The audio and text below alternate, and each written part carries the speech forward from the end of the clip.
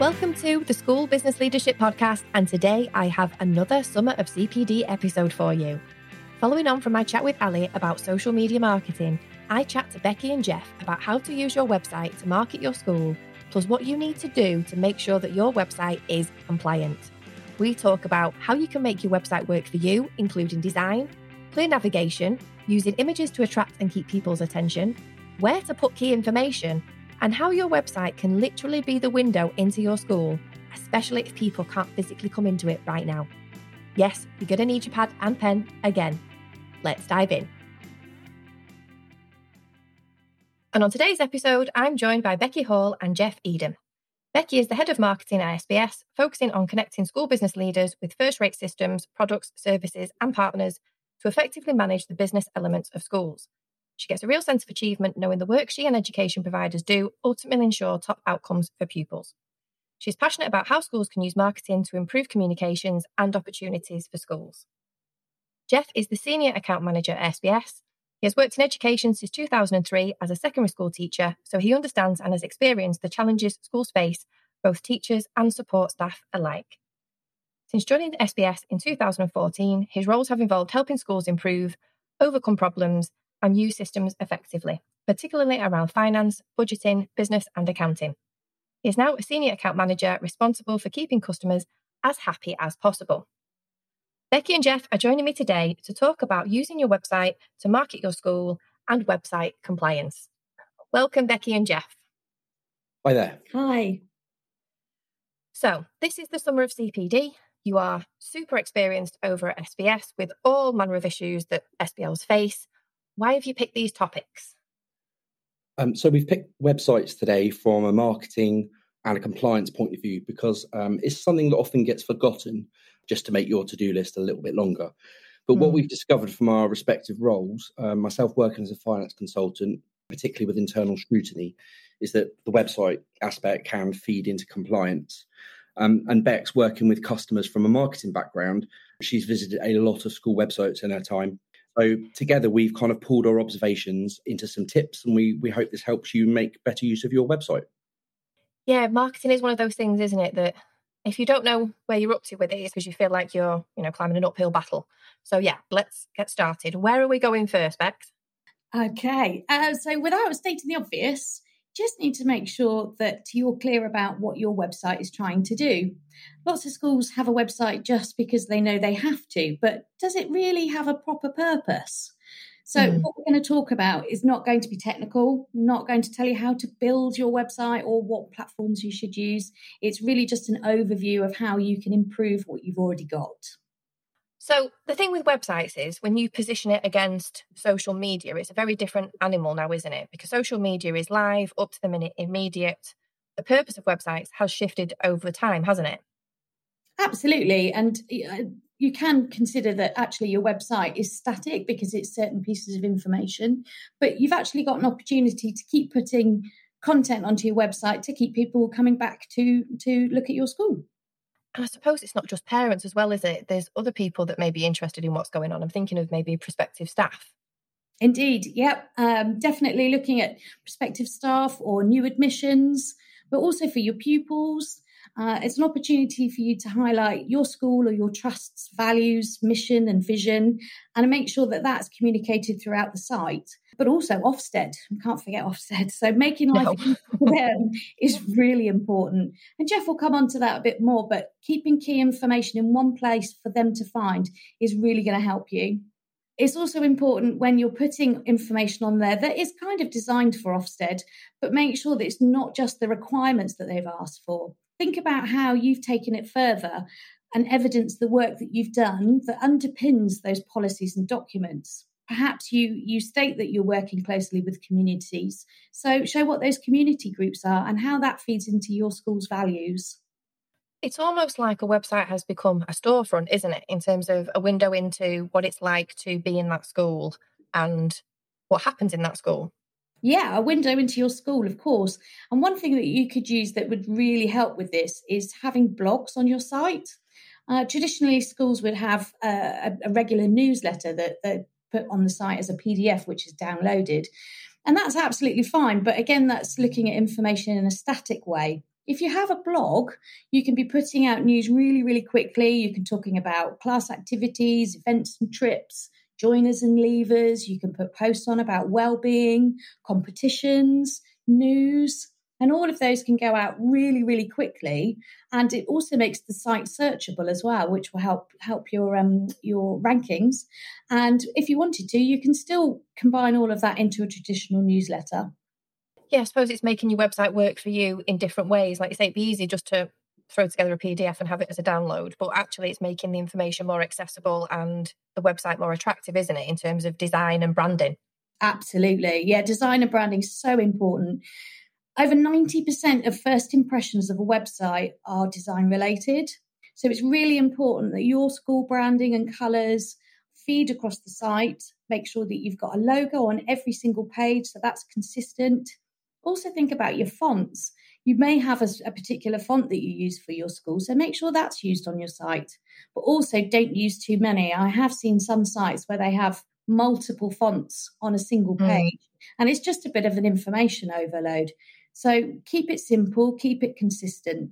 And one thing you also have to think about with your design and your branding is that lots of schools that are in a similar area might have used the same website provider. So they'll have an identical template. So how do you use that branding and that consistency to make sure that you stand out from everybody else? So one of the ways that you could do that is making sure that your images are specific to you. What's really helpful is not to use clip art or stock images because it's quite obvious that they are, and it can be tempting as a primary school to use very similar images to everybody else. But again, you won't stand out from any of the other websites. So if you're using your images, try to make sure that you're using things like facial expressions because that will draw the visitor in looking at faces. And use it. If you do, say, Hot Chocolate Fridays, that's lovely images to have on your site. It doesn't necessarily have to be specific to the actual page that you're on.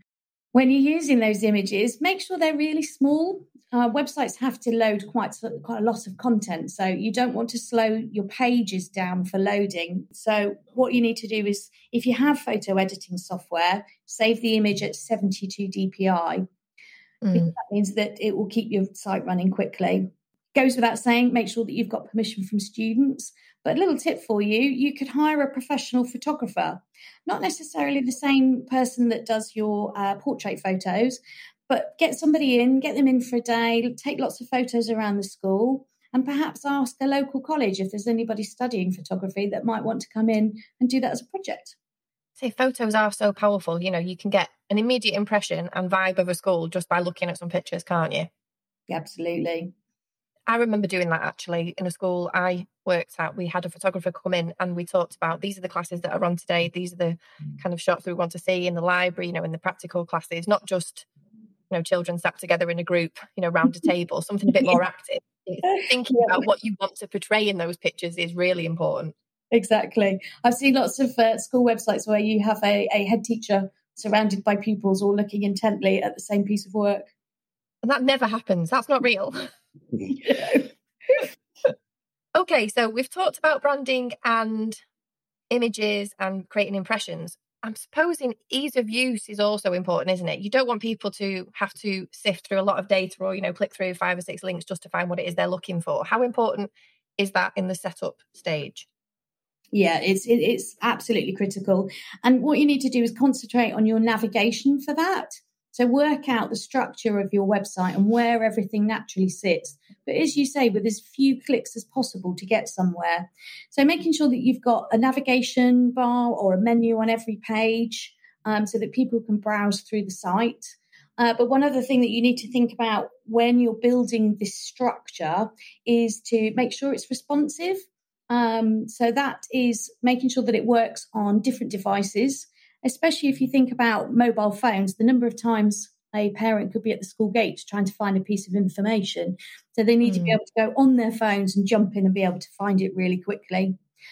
So another element to that is making it accessible. And what that means is any people that are visiting the website that might have disabilities or impairments. So there's lots of widgets out there that will help you adjust the settings or how text is displayed on the site. And your website provider will be able to help with this, or if you already have a good content management system. So again, it's making it easy to use and easy to find information, isn't it? Because if someone's coming to your website, it's very rare that they're going to come with no purpose at all. They're going to be like, I want to know the term dates, or I want to know who's in charge of this, or I want to know what the last Ofsted report said, or something like that. So it's about, making sure that if they are looking for something, they can find it. And then chances are they'll stay and look at other things because it's easy. Absolutely. And something else that will help with that is making sure that you've got a search tool.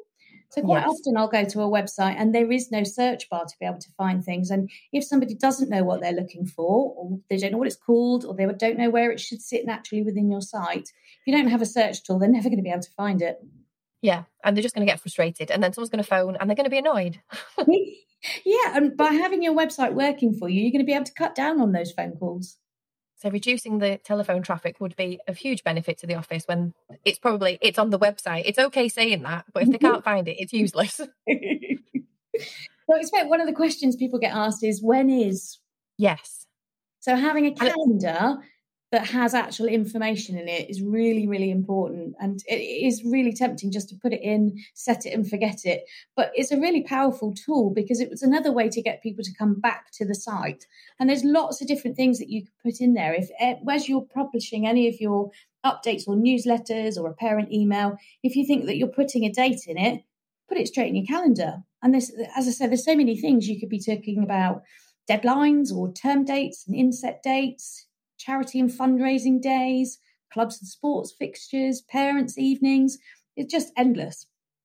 A phrase that I've heard, and you're probably more familiar with it than me, is about making the website sticky. And especially now in the digital age where, like I say, we don't send paper newsletters, it's going to be digital. But rather than just having a static PDF, having links within that so they can go to different pages. So, if you want to find out where the term dates are, click here and it takes you to another page on the website. They might have other useful links. So everything's knitted together rather than just being in a silo. Yeah, agreed. And one other thing that people quite often are looking for is your social platforms.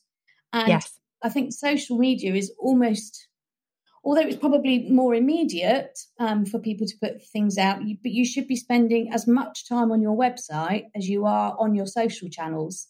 And unless the two are working synchronized, then they're just not going to work for you. Yeah, it's important it works together because you assume sometimes if you post on social media that everybody sees it, but obviously timelines and feeds move on. So you may have hit some people, but not everybody, or people might have missed it. Whereas at least if they check the website, they know it's going to be there and it's not disappeared beyond, another fog of tweets or another set of Instagram posts, for example.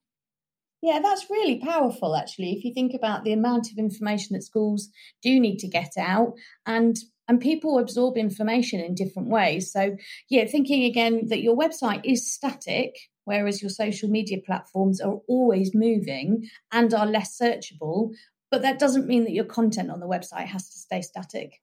Yes. And it's more reliable in terms of being able to find things. Like you say, you can't really search Twitter easily. You're scrolling through posts, aren't you? Looking for what you think is relevant, especially if it's things like calendar dates and things like that. Yeah, you're absolutely right. In terms of the website, we've talked about the front end in terms of what it should look like and what it should have on it. Are there any other tips in terms of, behind the scenes or anything that parents might be concerned about that we could address? So one thing for sure, obviously we know how rife cyber attacks are these days, and schools are becoming more and more targets every day. There's stories every day of schools that are being attacked. So one of the ways that you can help to prevent malicious attacks on your website is to apply an SSL certificate. And this will also show your parents that your site is secure, so they'll be quite happy to come in and spend a lot of time browsing around the site. Now, if you've got a website provider, they should have already done this for you. If not, you can speak to them. But it's just a quick check that you can look for yourself. So if you go to the left-hand corner of the address bar, the web address will have be either HTTPS rather than HTTP. But next to it, there'll be a padlock icon. You can't miss it. But if it's not there and your site address is still HTTP, you do need to speak to your website provider about getting that sorted. And as well, if you have compartmentalized areas of your website in terms of logins or links into other systems, it's also good to have that additional security, isn't it? Yeah, completely. And another area of it that's really important is to make sure that you've got control of your site. So although you could be working with a website provider, you still need to be able to make those changes regularly and quickly as you need to get information out, but also to control what that information looks like. So a really good tip would be to delegate the management to 1 or 2 key members of staff and make them your website ambassadors. And they can keep coming back and making changes quickly. So perhaps you'll have some people that are more curriculum based and some others that are more administrative based. But then you can cover everything and making sure that the content stays fresh. And also what's important is to think of making sure that you take out anything that's out of date. So make sure all the links are still active or anything that's old, because it's really easy to website to become out of control and have really, really old information on there. And that creates the wrong impression, doesn't it? It's nothing worse than going to a website and thinking that's not been updated for ages. And you automatically lose confidence with what you're seeing, I think. Yeah. We do see that because the website is often forgotten about and school business leaders have so much to do already. It's just another thing. So it's hard to dedicate that time to a website, but it absolutely will pay dividends for you because you're just going to get people coming back to the website. And as we mentioned before, it's going to help with new admissions and getting new staff in. So it is worth the investment.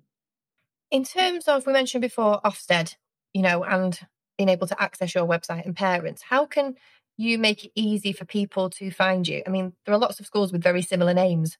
How do you deal with that?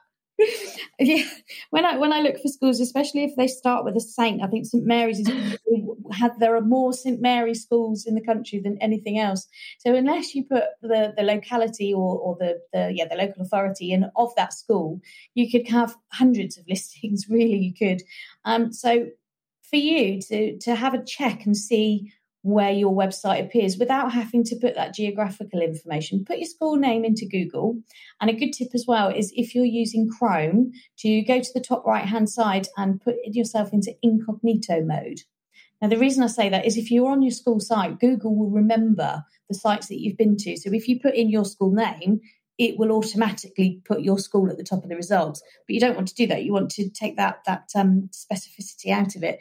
So go into incognito mode and search for your school name and see what comes up.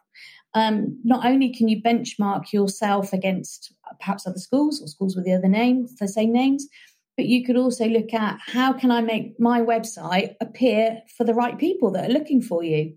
So again, coming back to that, thinking about the audience, thinking about parents and Ofsted and teachers, how am I going to attract the right people to my school rather than somebody else's school?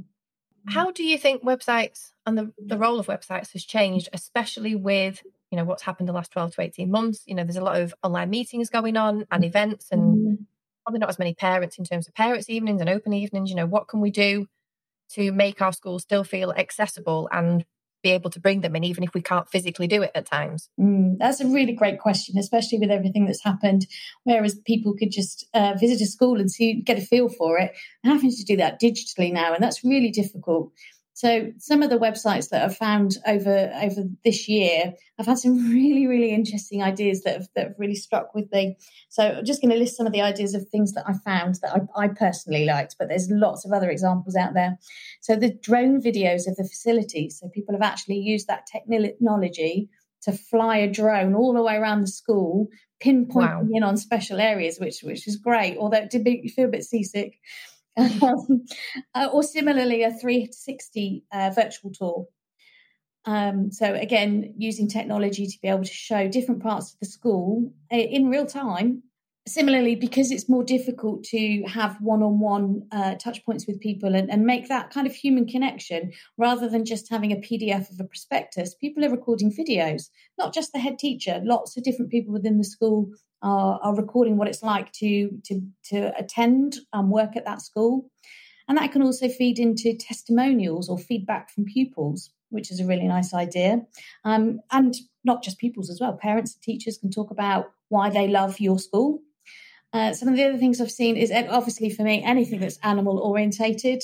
A particular favourite as a family of goats, or anywhere where there's a bee-friendly area for children to have wildflowers. And one other one, which is really key but can be really fun, is having class pages so that teachers can upload different learning materials or games that children can get involved with once they finish their learning. I like what you said about involving the teachers more, though, and doing videos. It'd be really powerful, wouldn't it? If you've got the head of year 7 talking to prospective new students, this is what it's like. This is me. This is what it's like coming to the school. This is what it looks like in terms of your form rooms, all that kind of thing. Mm-hmm. Yeah, really, really allowing people to get a feel for what your school is really like, because in some respects, schools are all trying to deliver one thing, but every school is individual and every school has a different way of working and their values. And every child learns differently. So matching up pupils and parents and teachers with the right school is absolutely critical. And like I say, this is the shop front. You've got the website, you've got social media, it will be prospective parents, it might even be pupils that are looking at you, it could be new staff, all of these important people that are using all of this resource to get an impression of your school and to make that decision. Do I want to go there? Do I want to work there? What is it like? Mm-hmm. So yeah, making a conscious strategy. There's another podcast coming out as well as part of the Summer of CPD series, which is all about social media. So I think that complements it really well, and maybe looking at a wider strategy that not necessarily school business leaders have to lead or, do themselves, but maybe oversee with a member of their team. I look forward to that one. Now, we've talked a lot about the nice stuff to do with websites, but fundamentally there are some issues that we have to address on our website that are compliance related. And I know that can give SBLs a big headache in terms of, are they compliant? What do they need? Things change quite a lot. I know there's a lot that goes into it. So Jeff, you're going to talk to us a bit about that, aren't you? I am, yep. I can talk to you about website compliance, yep. Okay, so where are we going to start? So just a little overview, really. There are a plethora of requirements, as you would expect, with anything related to schools, set out by the government for what you guys need to publish on your school websites. Some of it's straightforward.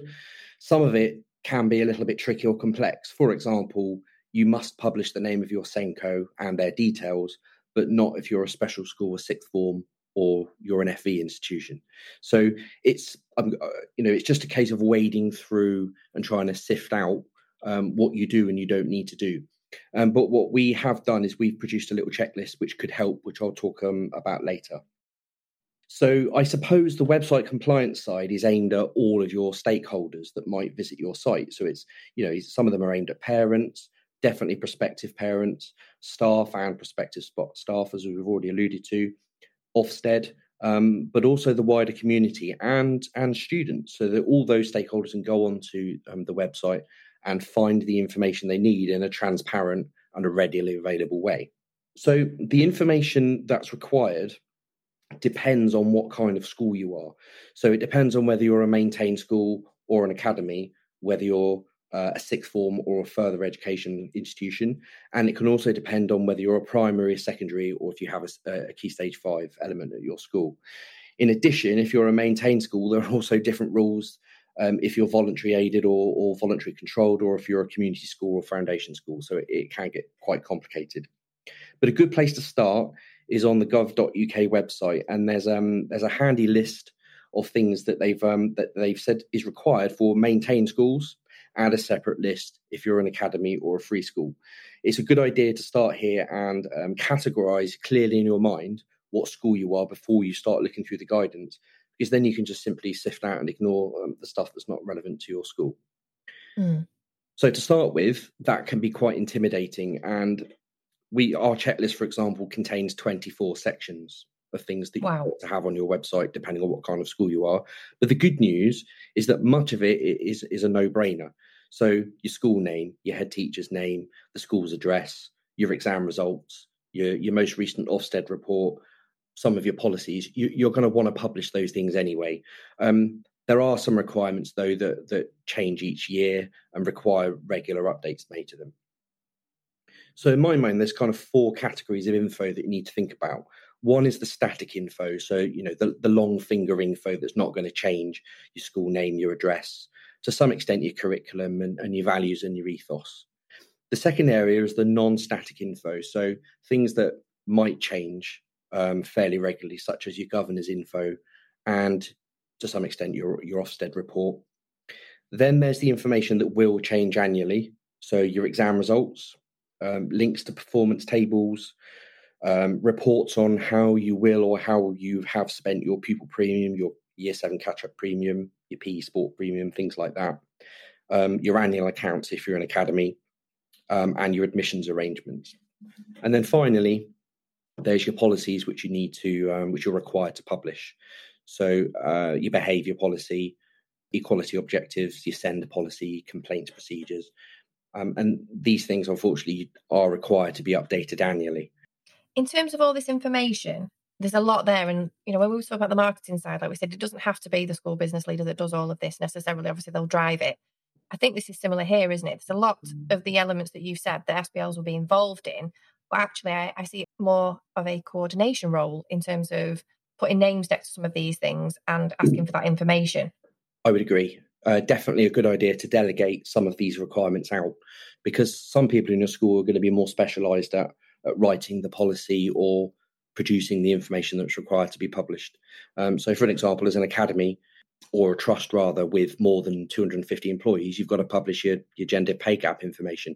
And it's not necessarily the school business leader that's going to do that. It might be your HR manager. So delegation is a good idea for sure. And alerting people that is the expectation, because like you say, that person might not realise that falls under their remit or responsibility. I think we're all quite a way, aren't we, with health and safety compliance and financial compliance, but website compliance is a bit of a different animal, isn't it? And it can catch people out. It can. It's easy to forget things. A good tip would be to work with a website designer or a company who knows these requirements, because this will naturally feed into your site, and that will, get them doing some of the hard work for you. So tell you what you need to publish. You can go away and just gather the information, and they publish it for you. And really, that should feed into the way that your website is structured. So you will know that a lot of school websites have a key information section where a lot of this information is just published in one section, so it's readily available. Do you find there are more or a common set of areas that are missed more than others in your kind of work that you do with schools? Yeah, so I wanted to give 3 or 4 sections a special mention. So safeguarding is one section that's not on the government checklists if you go to the gov.uk websites for maintained or academies, but it is a requirement. And it's likely to be checked by Ofsted either before or during an inspection as part of their planning. They'll have a look at your safeguarding information and see if it's up to scratch. A new requirement from February of this year, February 2021, is that you must publish how you're going to provide remote education. And this is obviously a direct result of the pandemic we've all been experiencing. So you need to explain what provision you have in place should the need arise for you to implement remote education procedures. A third area is the coronavirus catch-up premium, again, up to date and relevant for this year. So you've got to explain how it's spent and what the impact has been. And then another area, fourth area that trips a lot of school websites up is the governors or the trustees' information. Now, there's a lot of information you've got to put on here. So you've got to explain how your committees are structured and who runs them, who the chair of governors is. You've got to name all your governors, and you've got to have dates of when they were appointed and when they stepped down, what their terms of office and what their remit is. You've got to declare any financial or business interest they've got and whether they're governors at other educational institutions. You've got to publish their attendance records. And this obviously can become out of date quite quickly, because if governors shift around a lot, that's going to become out of date quite fast. And that doesn't matter if you're maintained and you have governors, or you're an academy trust and you have members and trustees. The rules are the same for both types of school. So perhaps a good tip here would be to get your clerk to help you keep this information up to date, and get them to feed you or whoever's updating your website with regular changes so that it can be updated. What are the current requirements in relation to meeting minutes? Are they a requirement to publish, or are they not? So meeting minutes are not currently a requirement on either of the checklists for maintained or academies. So I guess that's kind of down to the school if they want to publish that information. A good tip in general for website compliance might be, if you're in doubt and you think it will be beneficial to your website and it's not confidential, why not publish it if it's going to add something to the site? Yeah, so compliance can drive elements of the website, but it doesn't mean that you shouldn't publish it. Like you say, if it adds something extra, then why not? Exactly.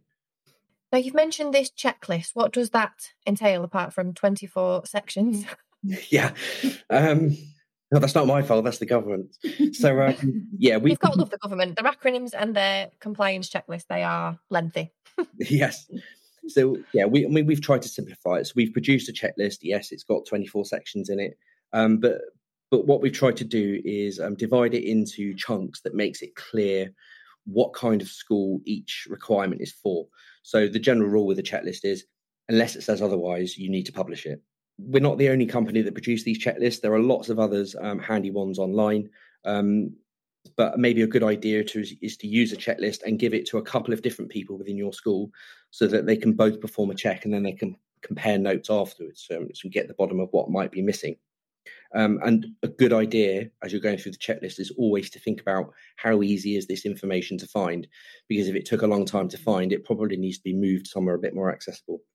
Sometimes it's just nice to have a fresh pair of eyes, isn't it? Like, say, you can either give it to other members of staff, and there may be different opinions about how easy it was to find things. Someone might say, yeah, I just assumed it would be there. And the other one would I have no idea why that would be there, So it removes that loss of perspective that we could have if we're looking at it all day. It would be easy for us to assume that everything we've done is straightforward.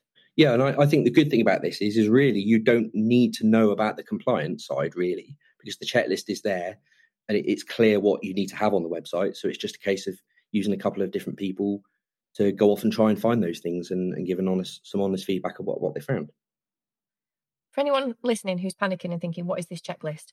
It's in the show notes. We have put this together for you. It's in the show notes. Jeff has put these 24 sections together to help you. So yeah, don't panic. It is there. We're not referring to something that you can't get hold of. So you've mentioned there getting a couple of people from the school to do this kind of piece of work and look at this checklist for SBLs or for the school and see what's compliant and what's not compliant. What happens if people are listening and thinking, that's great, but me and my team, we are snowed under. No one's got time to do this, but it is something that I'll just get round to. What would you say to them?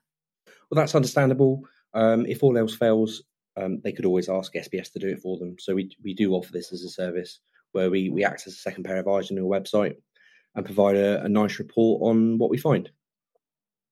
I think it is important to get a fresh perspective, isn't it? Whether it's you guys or whether it is someone in the school, asking someone who isn't maybe as up to speed on what goes on the website and asking someone in a different department, just have a look around. Is it easy for you? Would your family, would your friends know where to find things on the website and look at it from, an even more distant perspective, if you like? Yeah, I think it's important to be objective. So, yeah, you wouldn't necessarily ask the person that built the website to check, because what's the point in that? So pick somebody who might not know where some of these sort of more obscure bits of information are, and just find out if they're there, and if they are, how difficult they are to find. I have found this really interesting, and I think it scopes out for me quite visually. I'm a visual thinker, if you like. I can see pictures in my head and I can just see the website in the middle with all of these branches coming off it, all the marketing side of things and creating the design and the navigation and making things easy and attractive and appealing, but also, the need to make sure that what is there is purposeful and succinct and meets all of the legislation requirements. I think it's a really good episode, and I know people listening will get so much value from it. And if this is your job, or if it's someone else's job, if someone you line manage, please share this with them. You don't have to do this by yourself, and please download the checklist in the show notes. It is a great starting point. So thank you guys for sharing that with us. Thanks, Laura. You're welcome. Thanks for having us. Wow, we covered so much in that episode. Huge thanks to Becky and Jeff for sharing these tips, as well as the SBS website compliance checklist that we spoke about at the end there. It's totally free and you can download it directly from the show notes at www.ljbusinessofeducation.co.uk. If you're listening to this podcast on an Apple device and you like what you've heard, it would be great if you could rate and review the show, as it makes it easier for others to find it. Thank you so much to everyone who has left a review already. I read and really appreciate every single one. You can rate and review the show by selecting the show in the Apple Podcast app, scrolling to the bottom and either tapping the stars to rate and/or selecting write a review. This show is available in all of the podcast directories. Just make sure you hit the subscribe button in your chosen podcast player so you don't miss an episode. And if you're listening to the episode today and you're on social media, please tag me and let me know what you think. Thank you so much for listening, and I'll see you soon.